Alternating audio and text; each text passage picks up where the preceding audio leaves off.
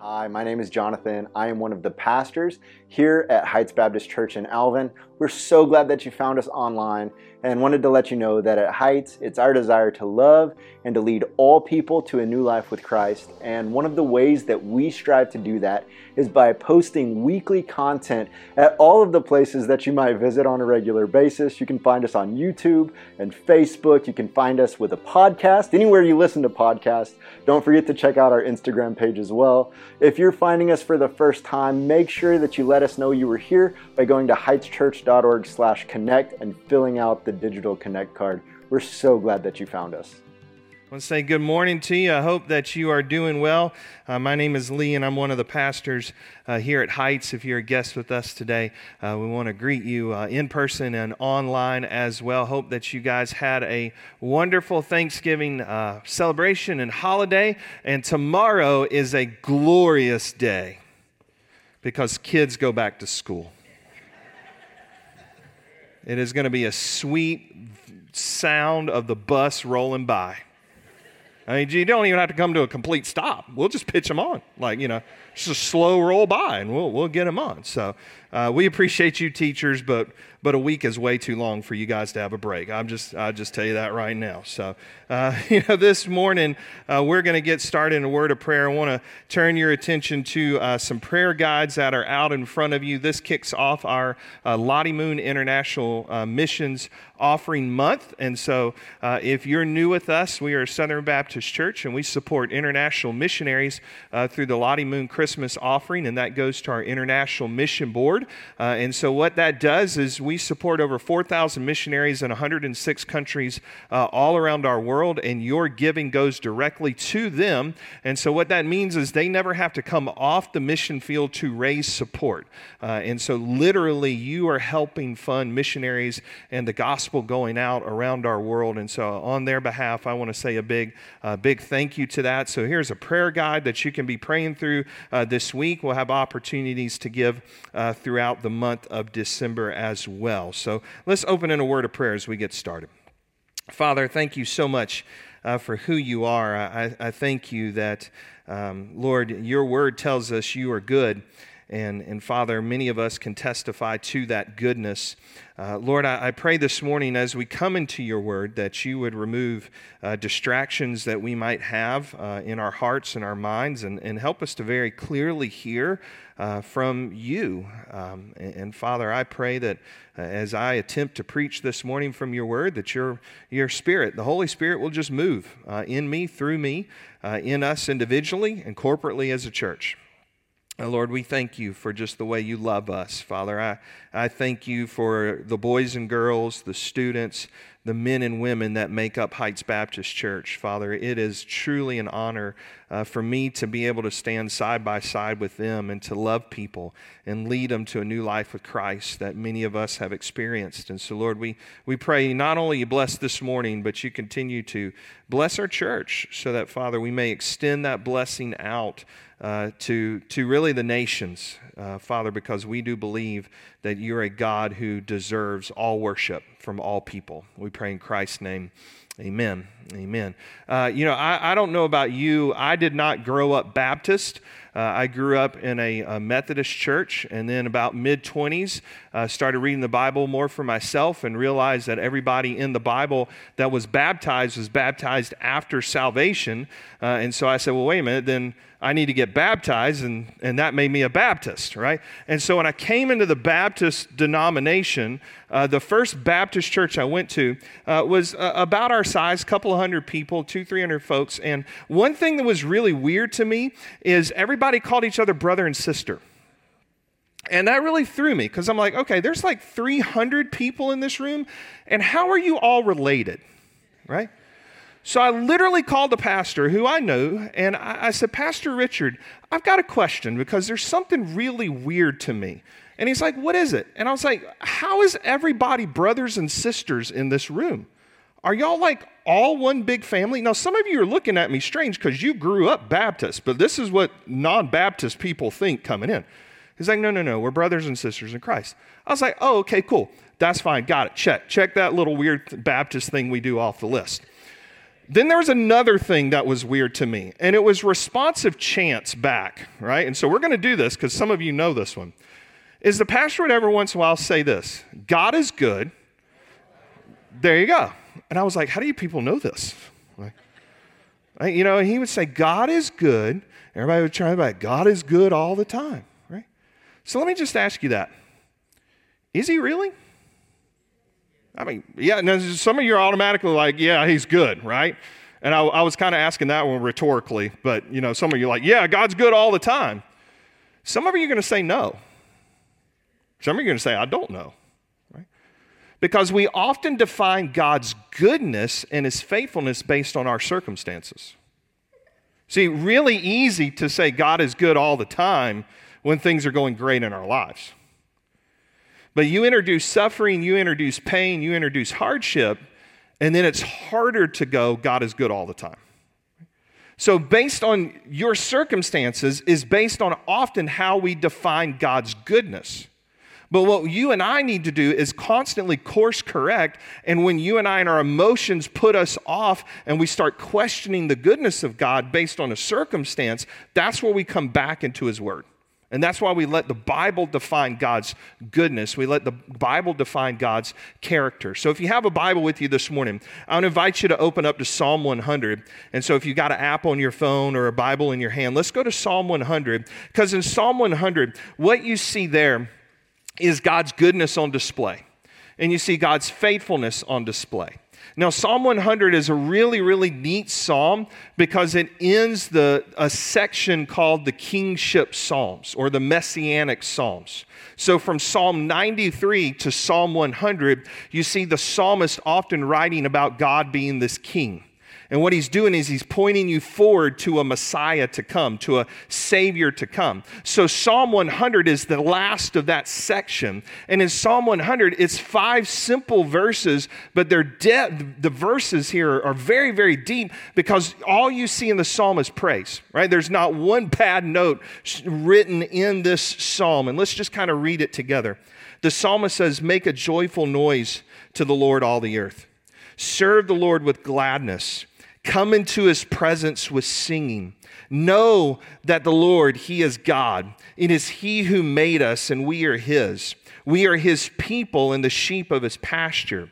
Enter into his gates with thanksgiving, his courts with praise. Give thanks to him. Bless his name." Look in verse 5. "For the Lord is good. His steadfast love endures forever. His faithfulness to all generations." Here's what I want you to learn this morning. And no matter the circumstance you are in, that verse 5 ought to be the heartbeat of us as believers in Jesus Christ.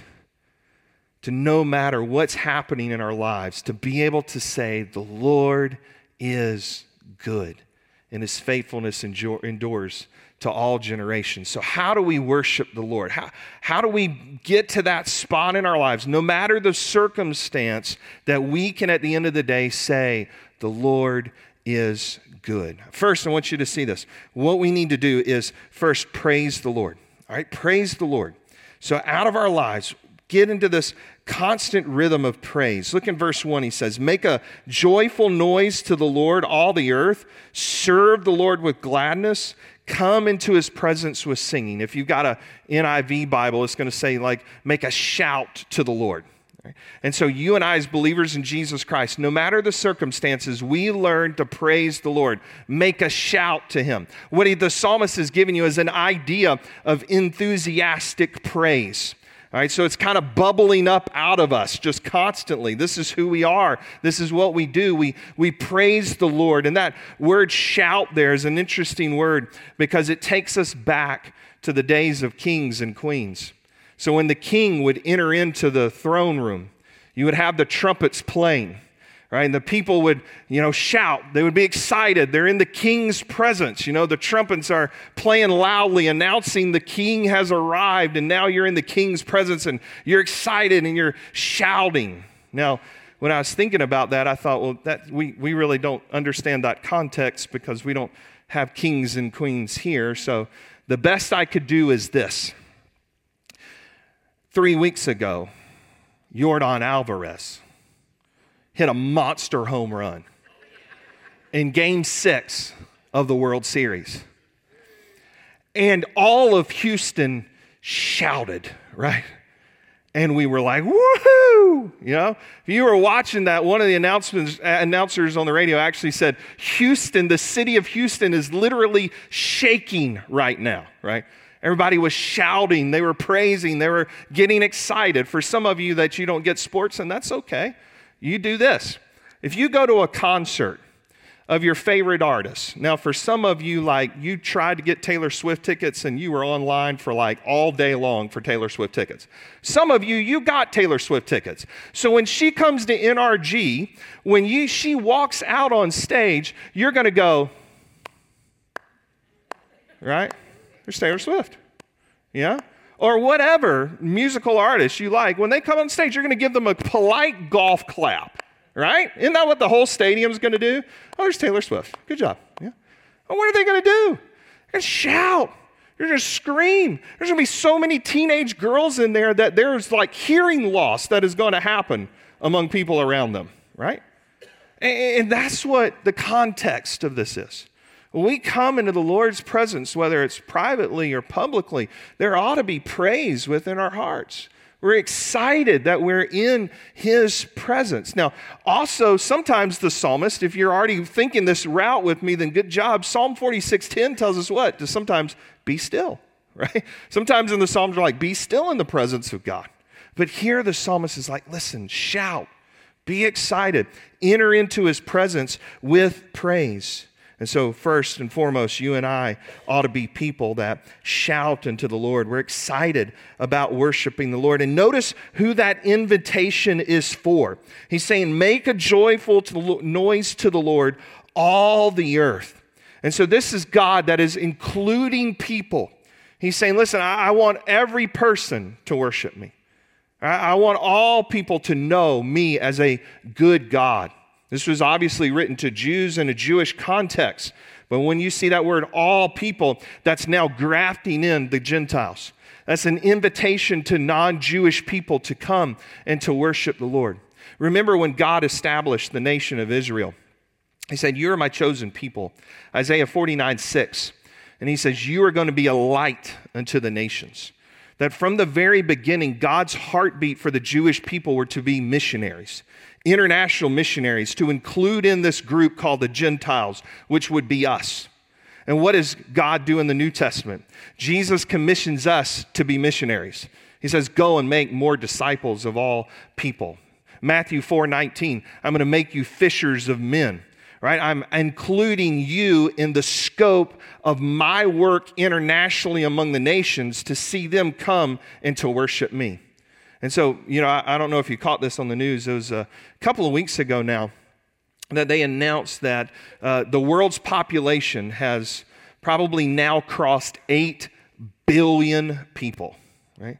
So, you know, we went from 7 billion to 8 billion just, you know, in a span of about a decade or so. So 8 billion people. It was announced a couple of weeks ago that they believe the 8th billionth person had been born. That's a lot of people, right? And God desires all 8 billion people to worship Him. All 8 billion people have been created in the image of God. All those people have been separated from God in a personal relationship because of their sin.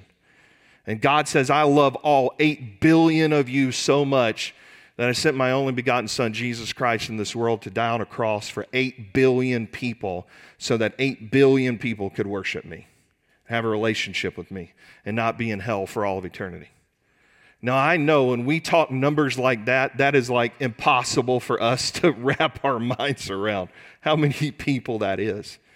So just kind of contextualize it the best you can. Here's how you help reach 8 billion people. It's through the Lottie Moon Christmas offering. It's to give. It's to pray. It's to go. I mean, maybe some of you this morning, God's working on your heart as a teenager, as a retiree, as a young adult to go on the international mission field for a time. Right? Maybe you need to answer that call and say, all right, Lord, here's how I'm going to do that. Here at Heights, we encourage you to have a 4x4 plan. And so what we encourage you to do is find 4 people that you know that don't follow Jesus, right? They're not believers in Christ. Just find 4 people in your life. Pray for them, invite them, share with them, right? So find 4, pray for those 4 regularly for their salvation, for them to come to know that the Lord is good, right? Pray for them. Invite them into church, invite them into your life group, invite them into a worship service where they can be in biblical community, praising the Lord with us, hearing the word of God, and share with them. You take the responsibility of sharing the gospel with them. And maybe you don't have 4, and you say, hey, I know 3 people. Okay, great, start with 3. Maybe you say, well, I only know 2. All right, start with 2. And I only know 1. Okay, start with 1. But find that one person. Find those 2, those 3, those 4 in your life and invest the gospel in them. How about this way? Here's another way that you help 8 billion people come to know Christ. It's serving in your local church. It's teaching an adult life group. It's being on the welcome team, being on the praise team, teaching kids, teaching students, finding a way where you're using your spiritual gifts in a local church context to help 8 billion people come to know Jesus. If we want to say that the Lord is good, we need to learn the rhythm of praising the Lord. But let me show you another rhythm that you and I need to learn. It's learning to rest in the Lord. Learning to rest in Him, right? We ought to be people of praise, and we're praising the Lord. But notice in verse 3, we are people that rest in the Lord. Look what he says. He says, know that the Lord, He is God. He is He who made us, and we are His. We are His people and the sheep of His pasture. Right? So that word know means to know with certainty based on facts. Right? So it's a know because you've experienced something, and it's also based on facts. That's a know that the Lord is good.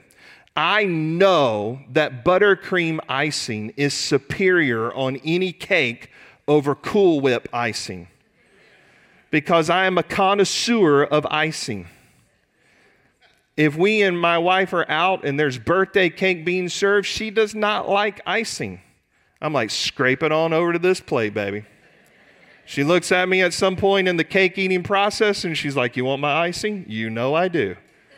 We'll deal with the diabetes and, diabetic comas later in life. But right now, bring the icing on. Especially if that's buttercream. If it's Cool Whip icing, no, keep that stuff to yourself, right? I don't want that day.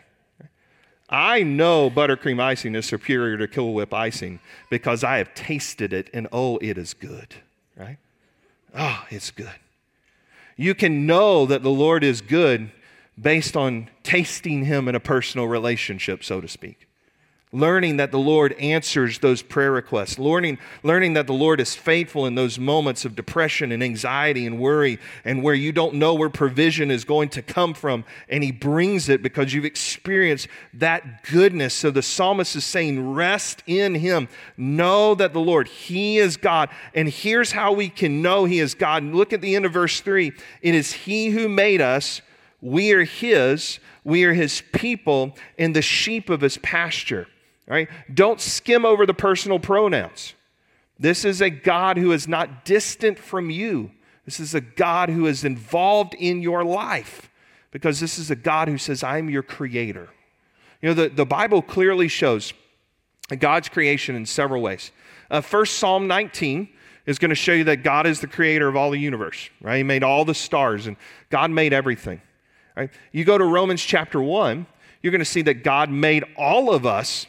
And within all of us, verses 20 through 21, is what you're going to find is what's called the doctrine of general revelation, to where every person on this planet, all 8 billion of them, can walk out on a cloudless night and look up at all the stars. And then fundamentally, at the depths of their soul, go, somebody made that. Somebody put that there. See, it's the question of creation that every person has to answer. Did you create you, or did somebody make you? And if I say somebody made me, then now I'm accountable to that creator, right? So it's not that the clay is telling the potter what to do. It is now the clay that answers to the potter because the potter has made us. And that's what the Bible tells us, that we're accountable to this God because God has made us. And as his creation, we've rebelled against him.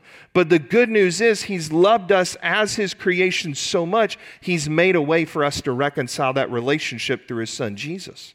And so notice the psalmist is giving us this imagery of sheep and a pasture. We're picking that up from Psalm 23 as well, where we see God saying, you are my sheep. I am your shepherd. This runs us all the way over into the New Testament, where Jesus tells us this in John chapter 10, I'm the good shepherd. I know my own, and my own know me, just as the Father knows me, and I know the Father. I lay down my life for my sheep. I have other sheep that are not of this fold. Must bring them also, so they'll listen to my voice. So there will be one flock and one shepherd. So we can rest in the knowledge of knowing that he is God, but rest in the knowledge that he knows you as his sheep. Right? So you and I can develop that rhythm of praising the Lord, of saying that the Lord is good, no matter the circumstance, because he's a God worthy of praise, but that he's a God who knows us, a God who loves us, a God who cares for us. But let me give you the third way. It's this, thank the Lord. It's thank the Lord. Let's be a thankful people. He says this in verse 4. He says, enter his gates with thanksgiving and his courts with praise. Give thanks to him. Bless his name. For the Lord is good. His steadfast love endures forever, and his faithfulness to all generations. Notice these words, enter into his gates with thanksgiving, his courts with praise. Give thanks to him. Bless his name. What are you seeing there? You're seeing words of activity for us. Right? We're to be a thankful people. I think the psalmist is pointing us this way, is to come into the private relationship with the Lord, to show private devotion to him, but also public devotion. Right? Those are two very important things to grow as believers in Jesus Christ. To privately worship the Lord. Right? And so to spend time with God. Right? That's time in prayer each day. That's time, reading his word. It's time thinking about him. It's time singing songs on the radio about him, right? Being in the presence of God and being thankful in that privately. But it's also publicly being in the presence of God with others, right? This is what we call Sunday mornings. Right? This is where we come and we worship together. There's sometimes a lot of pushback where people to go, well, do I really have to go to church to be a Christian, right? Do I really have to go to church to be a Christian? And I always think about it this way. It's like you actually don't have to go to church to be saved, just like you don't have to go to a funeral home to die. But usually they take the body there after it happens, right? And so why would you not, as a believer in Jesus Christ, want to gather with God's people to worship God together? Right? It doesn't make sense to me. Right? This is what we do as believers in Jesus Christ. We get together and we worship the Lord together. Right? I mean, you see this all throughout the Bible. In the Old Testament, it's the people of God coming together in the temple to worship the Lord. In the New Testament, they're coming together to worship the Lord. But understand this about this. It's not just coming to come, right? You can come to come, and you can grow a little in your faith, but you're not going to grow much in your faith until you are actively coming and worshiping the Lord with others. Like, for instance, this is a terrible time of year to try to lose weight, isn't it? Like, it's just like, man, this is a bad time of year. But tomorrow, I have in all intents and purposes to go to the gym to work out. I've not been to the gym to work out in over 6 weeks, but tomorrow it's on my calendar to go to the gym to work out. Now, if I go to the gym to work out tomorrow and I walk into Planet Fitness and I put my phone up and I scan the app to let them know I'm there, and I turn to my left where they have in the little lobby area some chairs and tables, and I sit for an hour. I'm in the presence in the gym. I'm there with others. But all I'm doing for that hour is maybe drinking a bottle of water, and I'm watching somebody work out on the treadmill. Watching them pick up weights and put them down, right? Watching those insane people do that like stair climbing thing. Oh my gosh, that just looks like torture to me when I go, right? Watching them on the exercise bikes. Am I at the gym? Yeah. Have I really physically done anything? No. So after an hour, the only exercise I truly really got was walking from my car to the inside and walking from the inside to the outside, right? I got a little bit of exercise, but I could have got a whole lot more if I changed from being just a watcher to a participant, to where I went and I started picking up heavy things and putting them back down, to when I got on the treadmill and started working. I'm going to skip that stair thing. All right, I'm going to tell you, I'm just not doing that one. I bless you if you do that. If I got on an exercise bike and I started pedaling, right? Same thing in a church. You will grow more spiritually the more you participate in the life of a church. If you're in a life group, if you're serving, if you're singing, right? I mean, hey, we're glad you come, but we want you to grow. We want you to participate. Because here's the thing about this, and here's how that growth happens. Right? When you worship God, and when we do what we do in here, and we worship the Lord together, there's an element of praising the Lord vertically. Right? So our praise goes to God vertically. That's what we're doing. We're saying, hey, you're good, right? You're faithful. But there's also a level of encouragement that goes out horizontally. Here's the thing.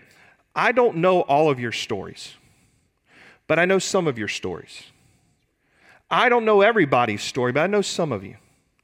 And I know some of you in here this morning are battling cancer, or you have battled cancer.